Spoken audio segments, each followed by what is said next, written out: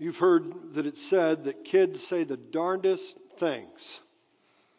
Well, I heard a kid say one of the darndest things this week. Came out of the mouth of my youngest daughter. This is what she said. "Dad, you're ruining my life." Now keep in mind, these are not the words of a teenager. My youngest daughter is not a teenager. These are the words of a 6-year-old. Where did she get these words? And wherever did she get such an idea that I am trying to ruin her life? I don't even recall the circumstances of her rant. There's a few possibilities. It was maybe when I asked her to turn the TV off, or when I asked her to put her shoes on so that we could go to the store, or maybe when I asked her to brush her teeth before she went to bed. Really oppressive things, right? No, these are instructions that all parents, wise parents, give to their children so that they won't ruin their lives, or lesser things like their teeth or their brains on TV or their toes on the street without shoes on. These words are not intended to ruin a life, but to actually help one in their life. But according to my daughter, I was trying to ruin her life. Now let's face it. Sometimes our children find it hard to listen to us as parents. If you ever parented, or if you're in the midst of it now, am I right on that? Sometimes they find it hard to listen to us. And don't you ever wish that you could somehow get across to them that you do actually know what you're talking about, at least some of the time? Or don't you wish you could get across to them that you're not trying to ruin your life, that you actually have their best interest in mind, and that is why you're asking them to do what you are asking them to do? How can we get our children to listen? That's a parenting question. But we're not going to talk about parenting this morning. You see, the same question presents itself to us repeatedly in the book of Proverbs. Proverbs 1-9 specifically, which is what we are doing, is trying to get us to listen. Trying to get us to listen to wisdom. And these chapters know that we're kind of like our children. We're wondering, does God's word really have my best interest at heart? If I listen and obey what God is telling me to say, will it ruin my life? You see, there's more to it than that. There are actually rival voices in our ears all of the time. We could boil them down to two, though, as we said on the first week of the series. There's the voice of folly, and there is the voice of wisdom. Last week, we were introduced to one of the manifestations of the voice of folly in a woman, a forbidden woman, who with her smooth, seductive, and enticing words was trying to get a young man to listen to her, promising to enrich his life if he would but follow her voice. But she was lying to him. And so as he followed her, she actually did ruin his life. In our chapter this morning, in Proverbs chapter 8, we have the voice of another woman. Lady Wisdom is what we might call her. The personification of wisdom.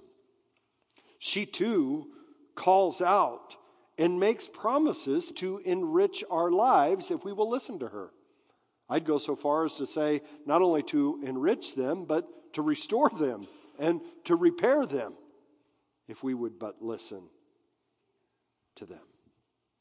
But who should we listen to?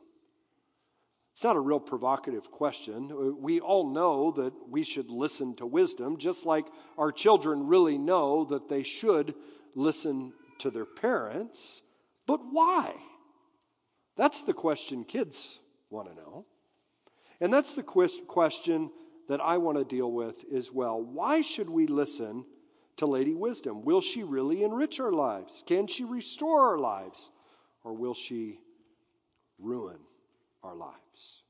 Proverbs chapter 8 reads like a resume. Wisdom, if I can put it this way, she is applying for the job of running your life. And she promises that if you'll let her, she will do it well. She will enrich your life. She will restore your life.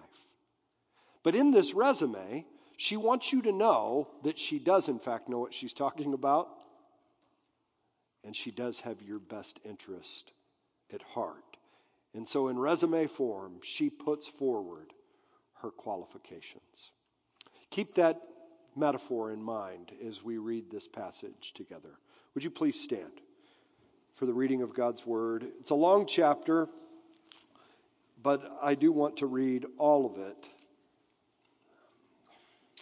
at once. Beginning in verse 1. Does not wisdom call? Does not understanding raise her voice? On the heights, beside the way, at the crossroads, she takes her stand. Beside the gates, in front of the town, at the entrance of the portals, she cries aloud, to you, O men, I call, and my cry is to the children of men. O simple ones, learn prudence. O fools, learn sense.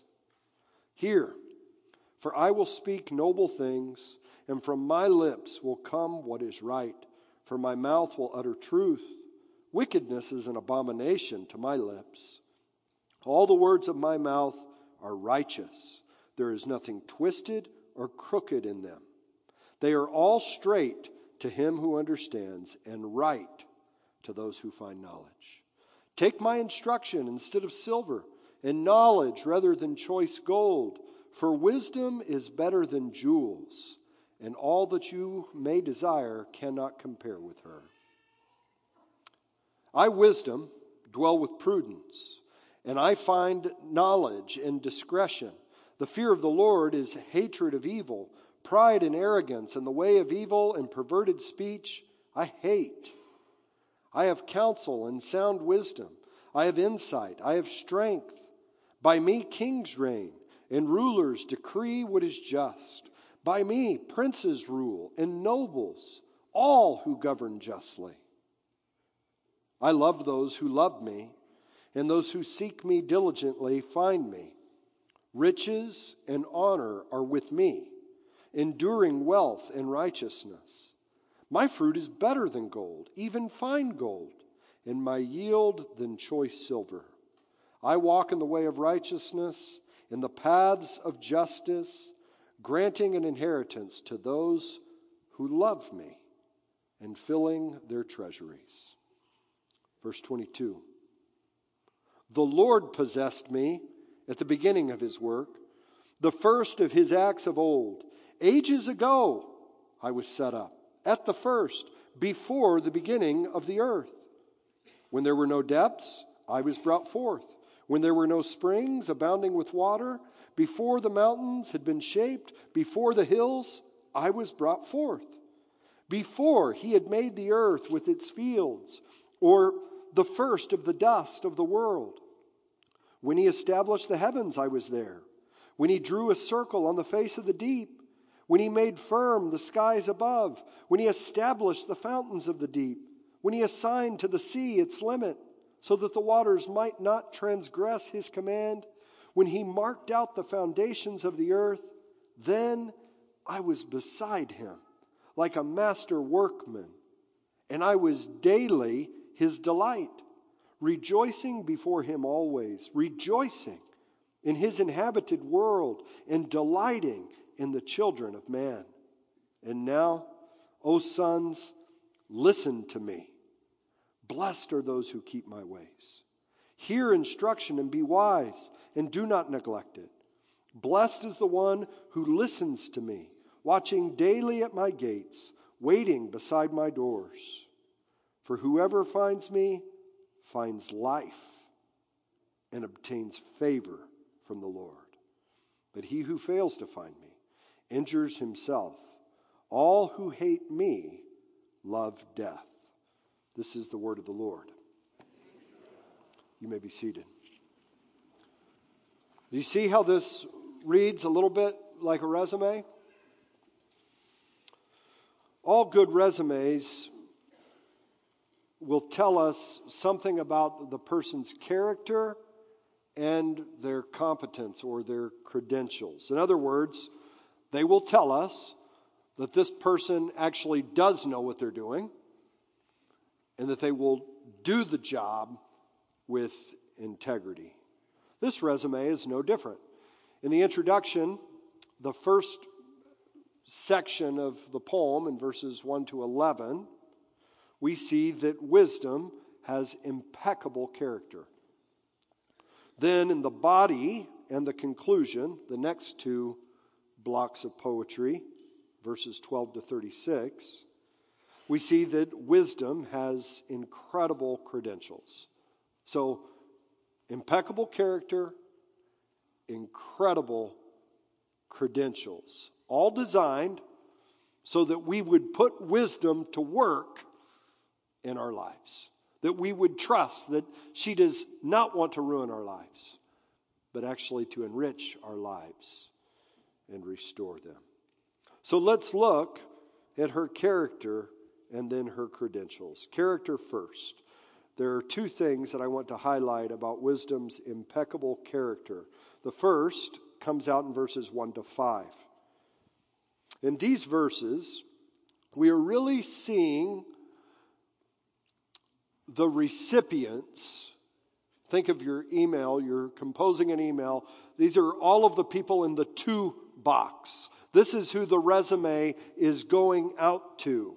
The people that she believes could benefit from the services she has to offer. And her intended audience may surprise you a bit. When you think about the type of people who are wise, what comes to your mind? Sometimes I think we equate wisdom with intelligence. But notice in verses 1 to 5 that the people wisdom is sending her resume to are not simply the college-bound kids or the National Merit Scholar finalists. It's not only for the people with advanced degrees or with an impressive resume. Yes, wisdom has an impressive resume, but she is addressing anybody and everybody who is willing to learn from her. When you think of people with character, they are people who do not show partiality. And that's the first thing that we see about her character. Wisdom is impartial. What I mean by that is that she's available to anybody who is willing to learn from her. Now, where do I get that in the text? Look in verse 1. We see that she raises her voice on the heights beside the way. Wisdom is not secret knowledge. It's available for anyone. She is at the crossroads. That's where she takes her stand. So she goes and calls out where the traffic is heavy. At the busiest intersection in the town, that's where she's at. She is not in some cul-de-sac in a gated community. She is beside the gates in the front of the town, where everybody comes into town, where everybody goes out of town. That's where she's advertising her services for hire. She cries out to the children of man, we're told. Literally, the sons of Adam, which is who? Anybody and everybody who is willing to listen. She invites the simple to learn prudence. She even calls fools to learn sense. Her resume is not simply for the eggheads. It's not simply for the people that have their act together. Her invitation is to enrich and restore the life of anyone who is willing to listen to her. Do you need her services? Do you lack wisdom? If so, this is an open letter to this congregation right now. An invitation for you to listen to her. But why should you listen to her? That's our question, right? Why? That leads me to the second aspect of her impeccable character, and that is that wisdom is truthful. Truthful. This comes out in verses 6 to 11. It's set up as a contrast. Remember what we saw last week in chapter 7 with the forbidden woman who is speaking smooth words in the dark, telling lies. Not Lady Wisdom.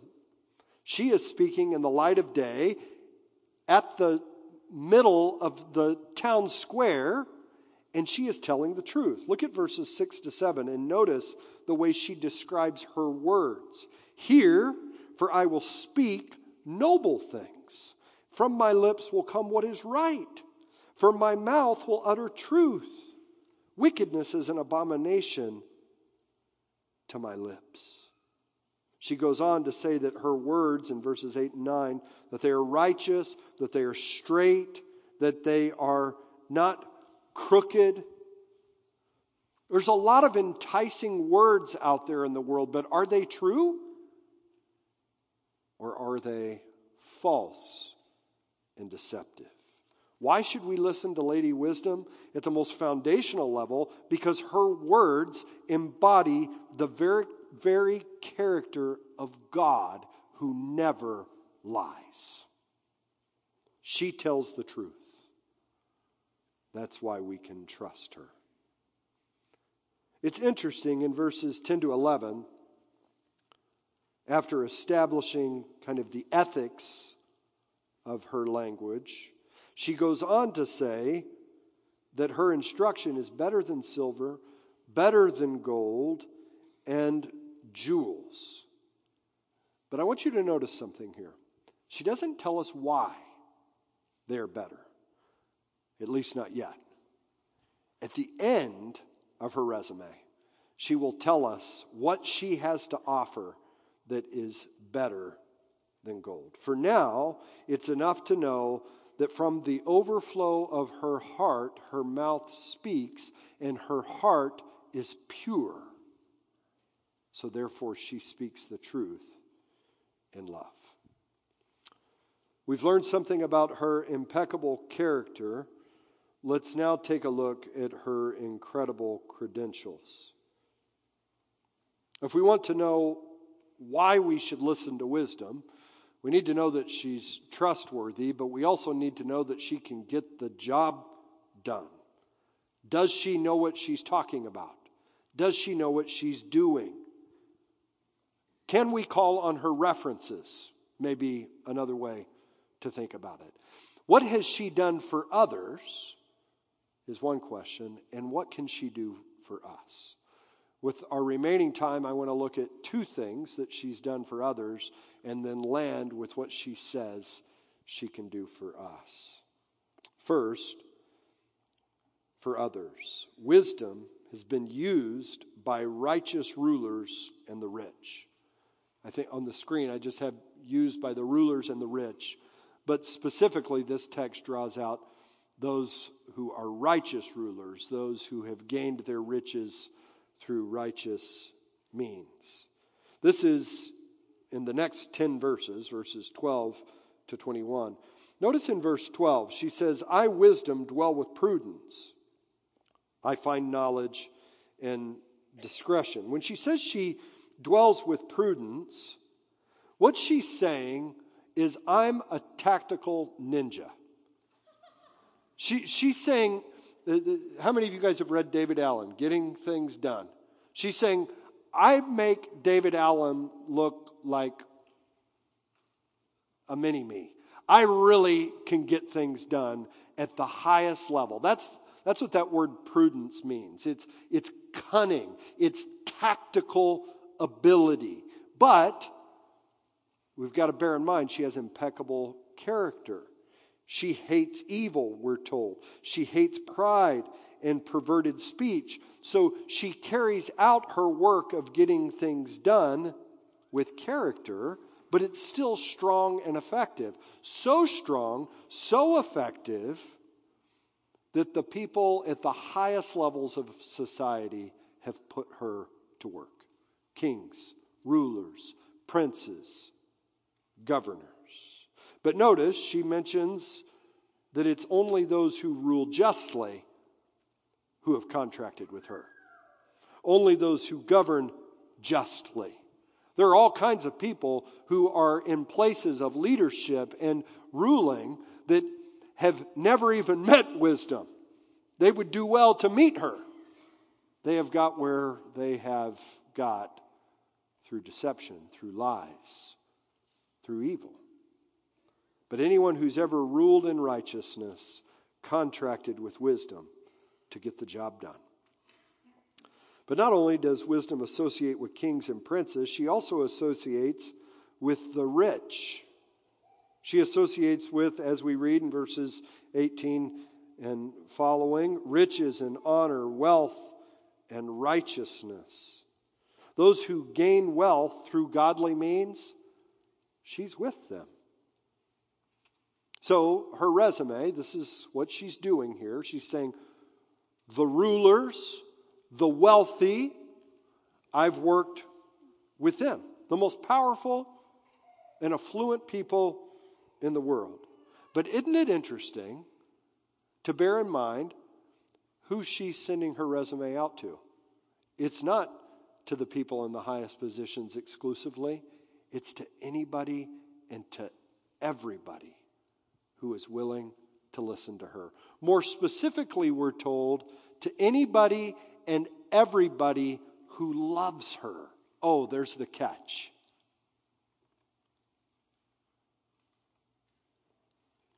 Notice the way this section in verse 17 begins and the way it ends in verse 21. You can circle the repeated word. Wisdom loves those who love her. She enriches the lives of those who love her. While wisdom and its benefits are available to anyone, not everyone will gain wisdom. Not everyone will be enriched by her because some people don't love her. They don't like her way. They think it's too hard. It doesn't promise instant gratification all of the time. Chapter 7.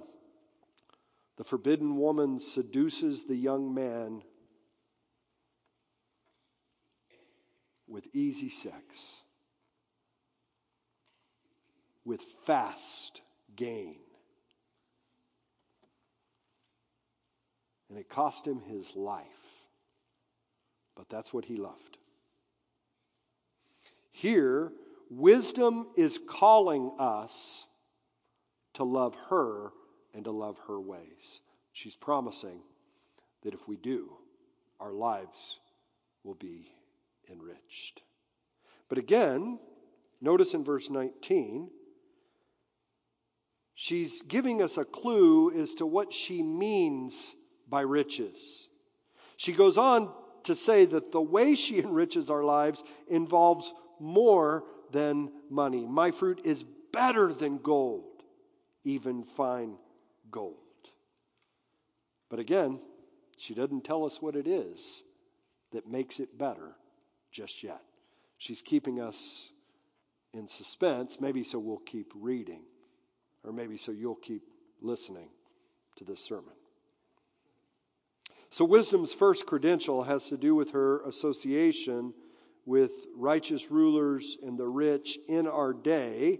Her second credential has to do with a job she had back in the day, before time even began.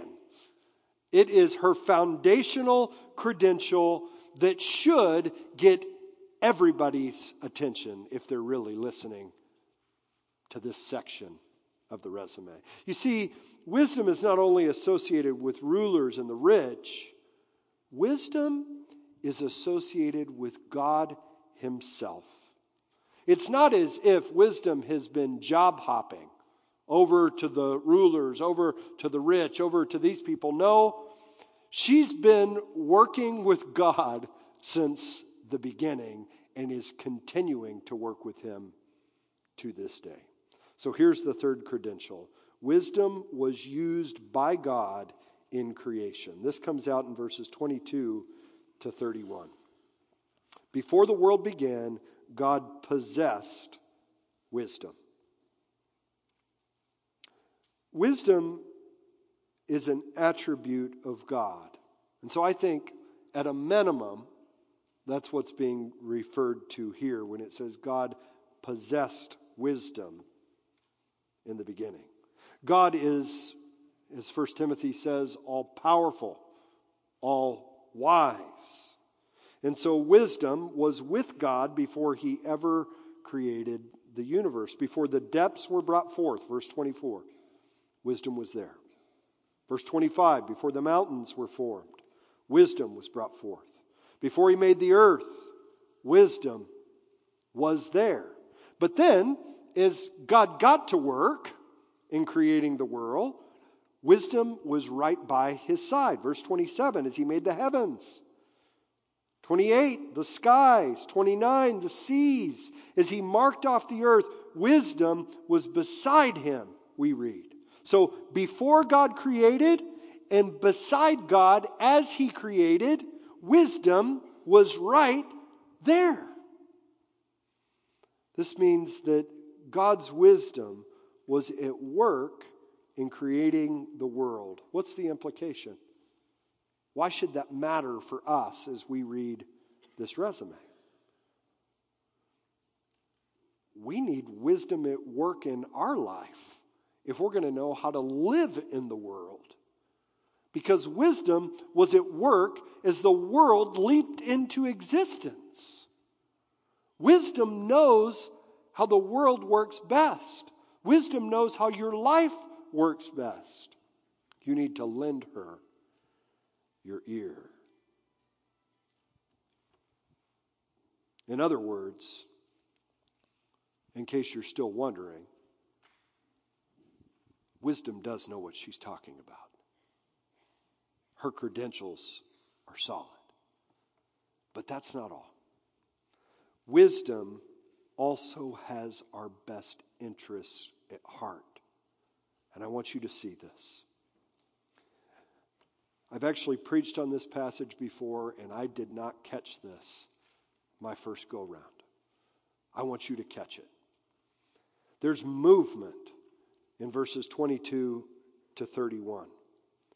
Movement that lands in a surprising place that teaches us that wisdom not only knows what she's talking about, but she has our best interests in heart. Notice it starts with the time before creation, verses 22 to 23. Then in 24 to 26, before the mountains, etc. Before God formed and filled the heavens and the earth. Then it moves in verses 27 to 29, to the actual forming and filling of all of the things in the heavens and the earth. In other words, it's walking us through the days of creation. And what comes at the end of creation? You know your Bibles? The creation of man. The climax and the pinnacle of creation. So in verses 30 to 31, we expect to hear about the creation of man, but notice what happens in verses 30 and 31. The poem moves from description of creation into celebration. I was daily his delight, rejoicing before him always, rejoicing in his inhabited world, and delighting in the children of man.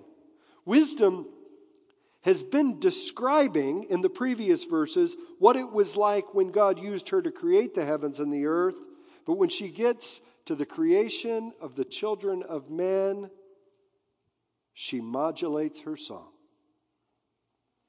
She erupts in praise. She delights and rejoices. She rejoices, we're told again, and delights for emphasis.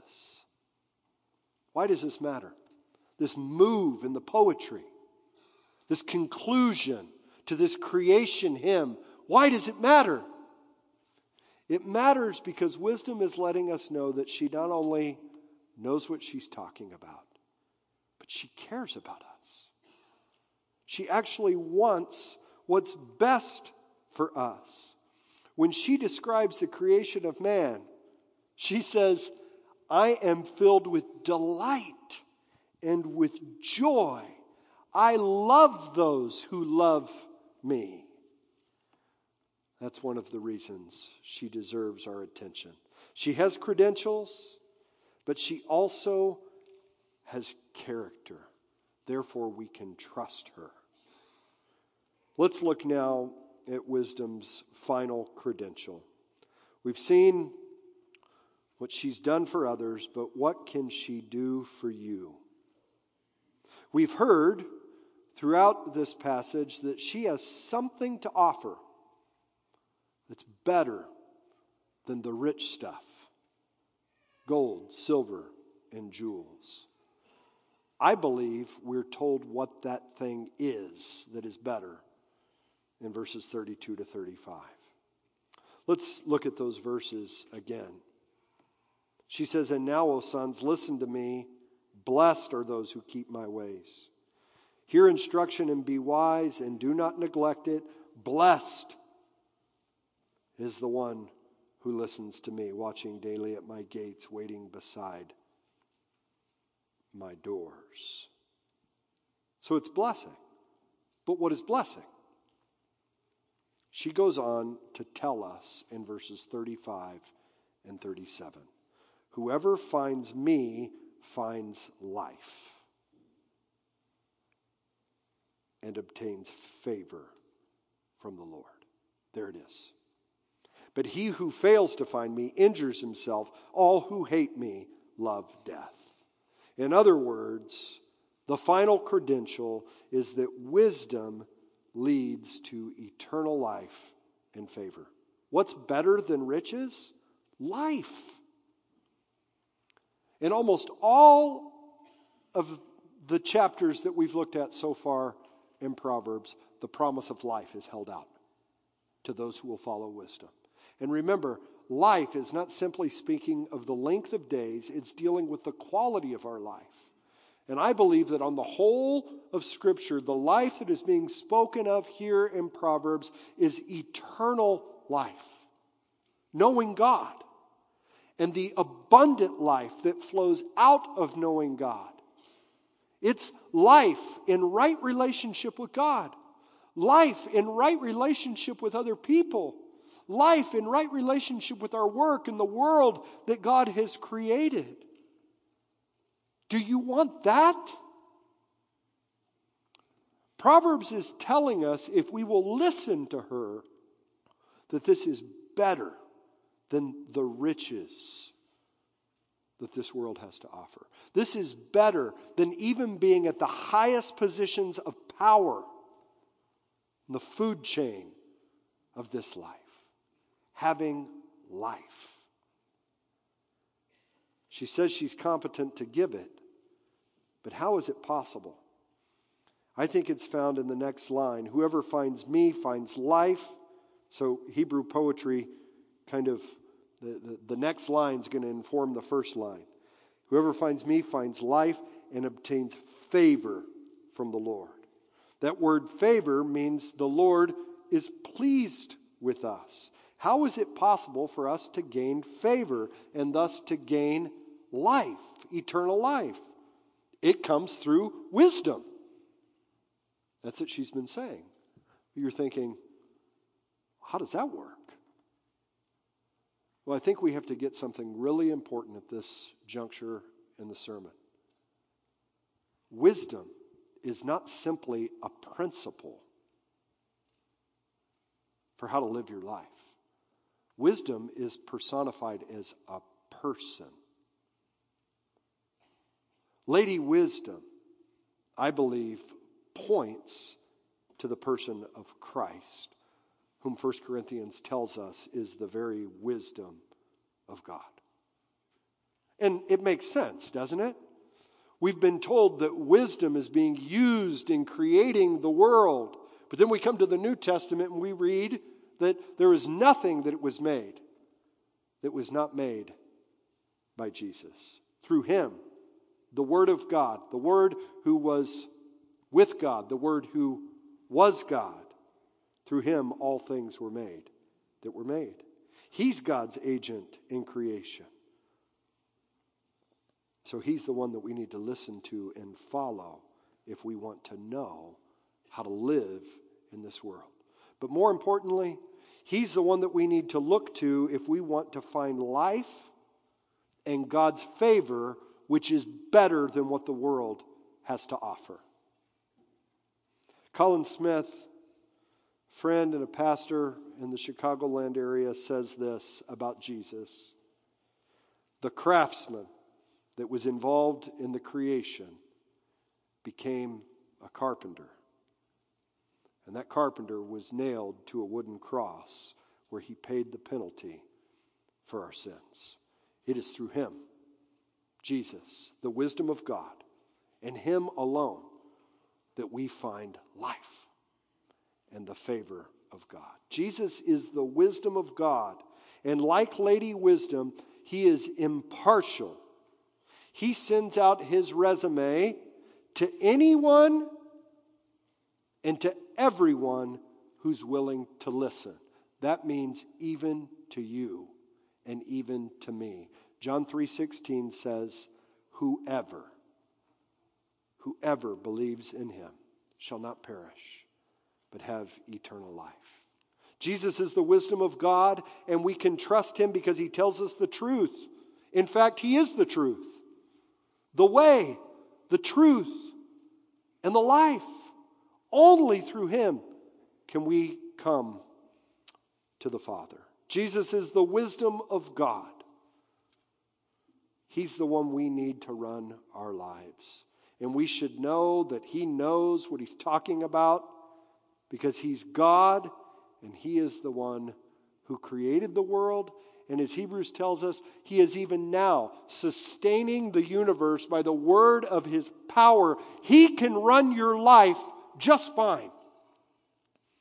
And you should be able to trust him because he clearly has your best interest in mind. He proved it on a cross, dying for your sin. Jesus calls you to listen to him. He calls you to come to him. But notice the way he does it. Come to me, all who labor and are heavy laden. I will give you rest. Take my yoke upon you. Take my yoke upon you and learn from me, for I am gentle and lowly in heart, and I will give you rest for your souls. He doesn't want to ruin your life. And he's proven himself. He has impeccable character, incredible credentials. He has what it takes to run your life. Will you let him have the job? He won't ruin it. He loves you. The question before you this morning is, do you love him? If you love him, you will obey him. You will listen to him. You will observe all that he has commanded.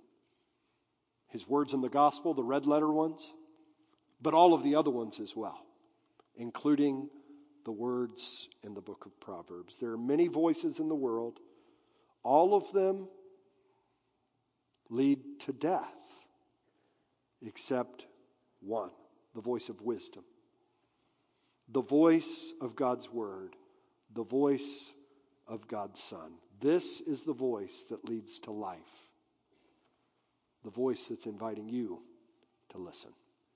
Let's pray. Father, open our ears that we may hear,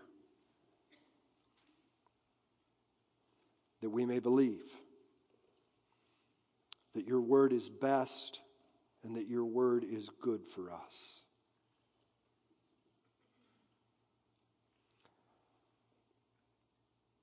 We pray that you would impress upon us your great love for us so that we might in turn love you, love wisdom, love your Son. It's in his name that we pray. Amen.